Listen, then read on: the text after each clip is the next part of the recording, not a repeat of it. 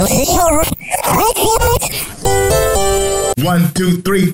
Harold and Brad, Windy City Filmmakers. Harold and Brad, Windy City Filmmakers. Harold and Brad. Da, da, da, da, da, da, da.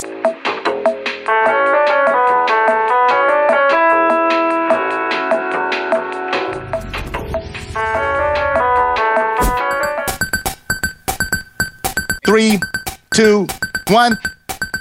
What's going on, y'all? Brad Stevens here for another edition of the Harold and Brad Windy City Filmmakers podcast. HD, what's going on, brother? What's up, B?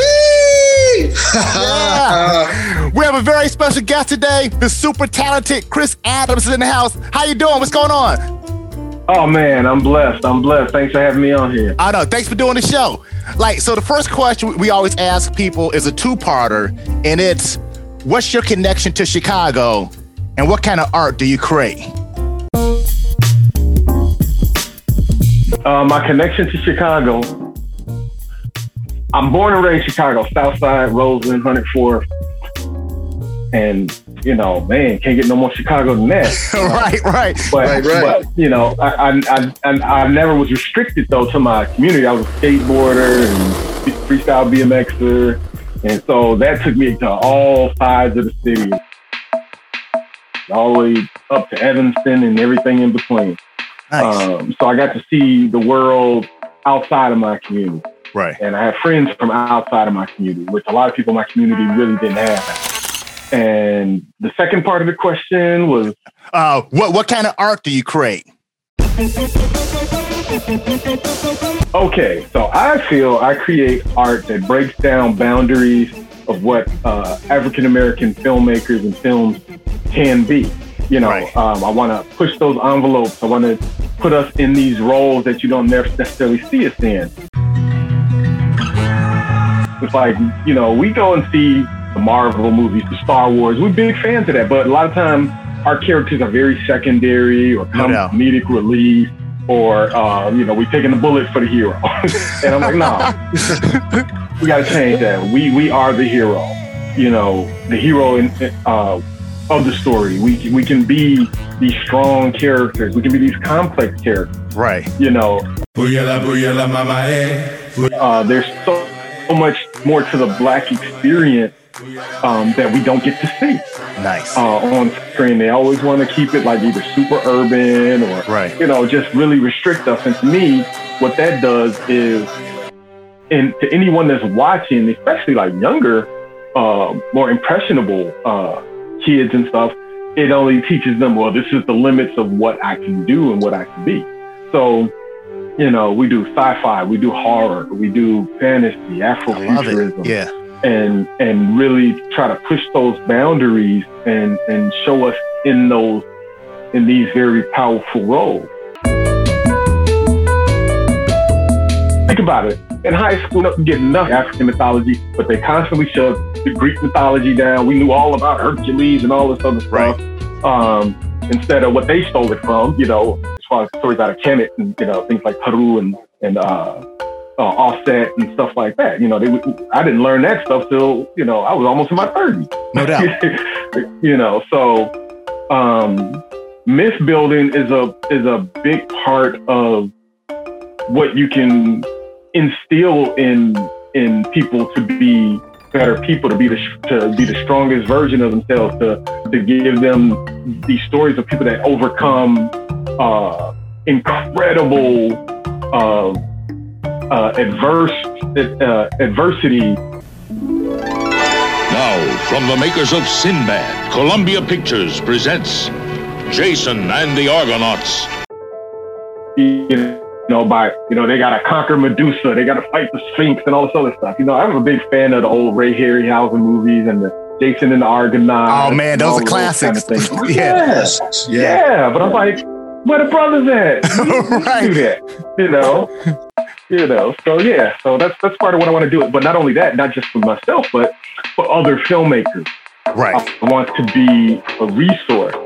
You know, a lot of us, especially a lot of Black creatives, if we're not following that same mantra of hood movies, drug dealing, gangbang, and all of that, you know, we're kind of seen as anomalies. You know, and so we tend to think we exist in the vacuum. So what I like to do is find these brothers and sisters that are doing these fantastic stories and be like, look, you don't need necessarily $1 million to do these stories. Let me show you what we can do leveraging the current, digital technology. Right. So, we're in the process of building what I like to call our playground, which will be basically the equivalent of our own CineSpace. Nice. Okay? We're in the process of building it, and it's not just going to be sound stages. Yeah. We're building, I don't know if you've seen The Mandalorian, and if you're familiar with the technology Industrial Light and Magic has pioneered with The Mandalorian, it's called Stagecraft. Okay. And what Stagecraft is they create a huge, what they call the volume. It's a 75-foot diameter, 25-foot tall LED enclosure. Okay. And so what you do is, instead of green screen, you use Unreal Game Engine to create photoreal environments that are three-dimensional, and you project those, you put those on the screen, and then the camera, you put a tracker on your camera, and the perspective shifts like as if you're there. So this is a very cost-saving thing, and this was going on, they were building this before the pandemic. So now, with the pandemic and virtual productions, all these productions had to stop. They couldn't go to these locations. If you build the volume Stagecraft solution, you can be anywhere. The limit is your imagination. So we're in the process of building that. I partnered with Ace Universal Group, which is a brother by the name of Wayne Ware, and we're in the process of building that. He was able to acquire an a shut down metal refinery, 89,000 square feet. Nice. And it's huge. And one of the buildings is a 10,500 square foot building, 40-foot ceiling. And so we're building an LED volume in there. Dope. And we've been playing around, and I'm really excited. And I want to be able to bring in, other filmmakers. We got a nice family of filmmakers, and it's not just limited to those, but as we meet people and things who have similar visions, like, look, we got the toys. We can level the playing field. Bring your A game.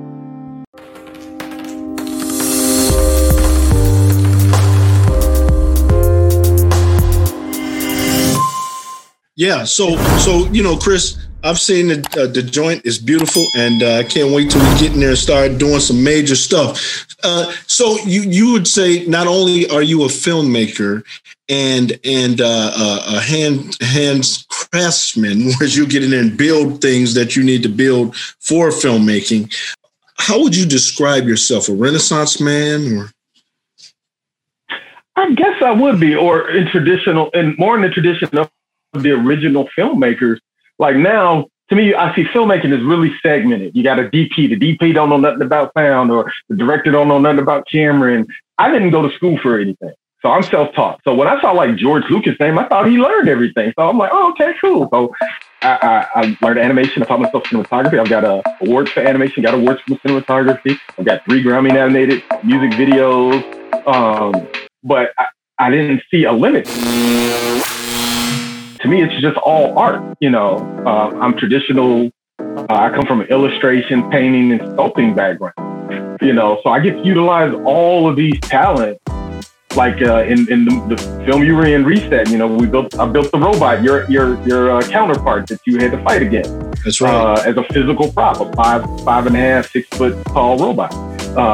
And your weapons, your gun, your armor. We made all of that stuff.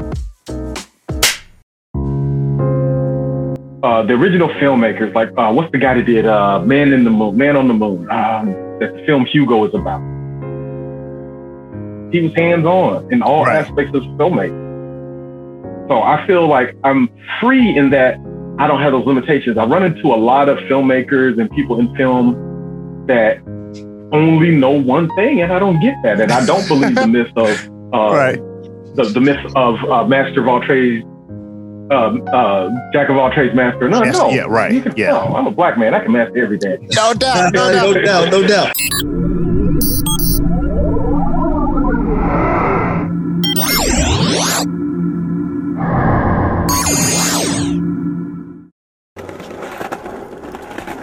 So you did the Kick Push Lupe Fiasco video too. You want to talk about that briefly? Yes, that was actually and then we did 1 week back in '99, and I saw your name in the credits. Years later, looking at it, I was like, Impact Studios was in dealing with Kenny and Carl back in the day. Yeah. So once again, always helping out. So I'm gonna start with Kenny and Carl first. So I met those brothers. I think it was the first Black Harvest. They had a short Tissue. Tissue. I was like, whoa, no, not Tissue. It was before Tissue. We worked on Tissue together, but it was a short. Right. And it was really powerful. And me and Jonathan Woods, we met with them, and because there was some things in their storytelling that we recognized, and they were like, "Whoa, no one ever recognized," and what we were doing there. And so we became real good friends and things like that. And then they were doing the movie 1 week, and right. I was trying to convince them at the time to go digital. This is way back when nobody was really doing digital. I had abandoned film a long time ago. I'm like, no, that's dead. Right. But they weren't quite ready to make that leap yet. So I was doing a lot of music videos at the time for a Warner Brothers subsidiary out of Atlanta. And so I was a little bit balling, and so they were running short on some money.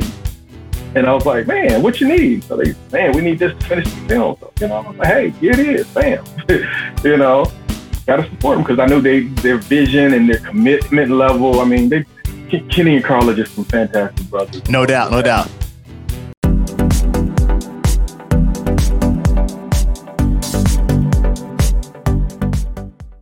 Yeah. So you're about to talk about Kick Push? Yeah. So Kick Push, I met Lupe Fiasco through his business partner at First and 15th, which is their record label, Chili Chill. And he was like, man, you need to meet my artist. He came by and he saw, we had a studio. I'm trying to think what studio. We were on 36 and Iron. We had a studio and in this big industrial building. And he walked in, he saw all the anime DVDs, and I had, I've always had robots and little monster figurines. He's like, nice. Yeah, you need to meet Lupe. So I remember going out, they had a home studio on Olympia Field, and they were playing the album Food and Liquor, and it was unlike anything I'd ever heard. I was like, oh my God, this is what I'm talking about. This is some next level stuff. Right. So before we did Kick Push, he wanted to kind of try us out. So they were doing a thing with Fader Magazine as part of their rollout, getting the word out on Lupe. And so we did a short video for a song off a mixtape called Failure.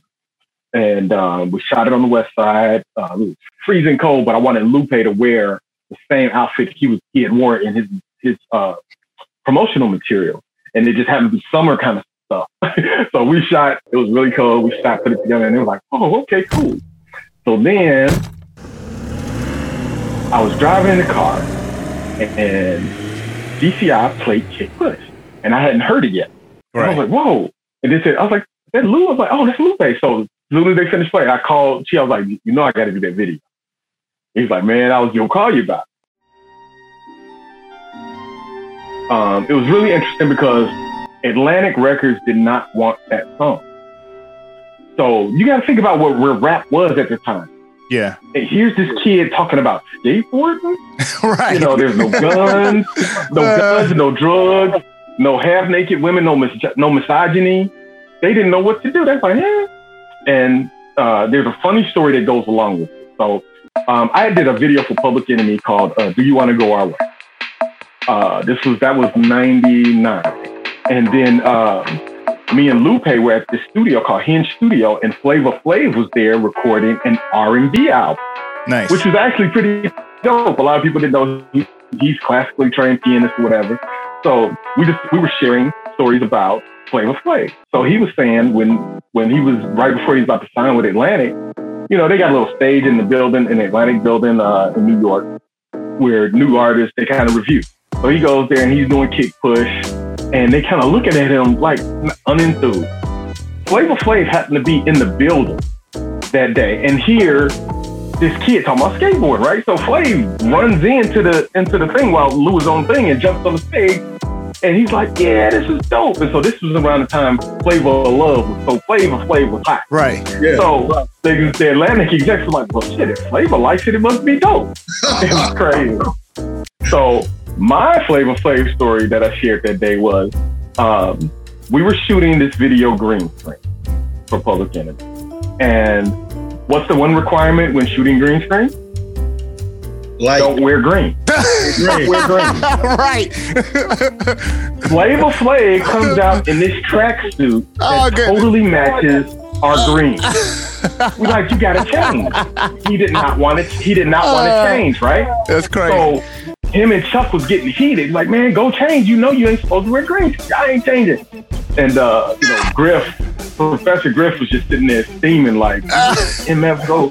And they were having some friction at the time. Right. And so he didn't change. We shot him. And so I told Flav while we were at the studio, I was like, you cost us a whole nother like 2-3 weeks because we had to go frame by frame and cut you out because you didn't change. You wouldn't take the frame. He's like, my fault, G. I was on crack team. Oh, goodness.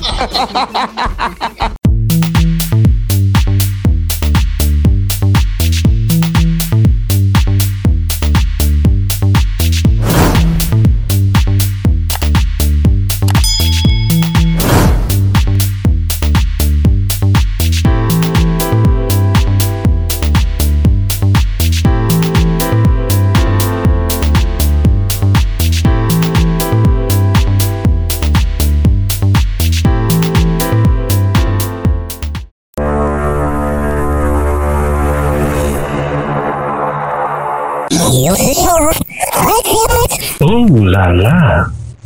Yeah.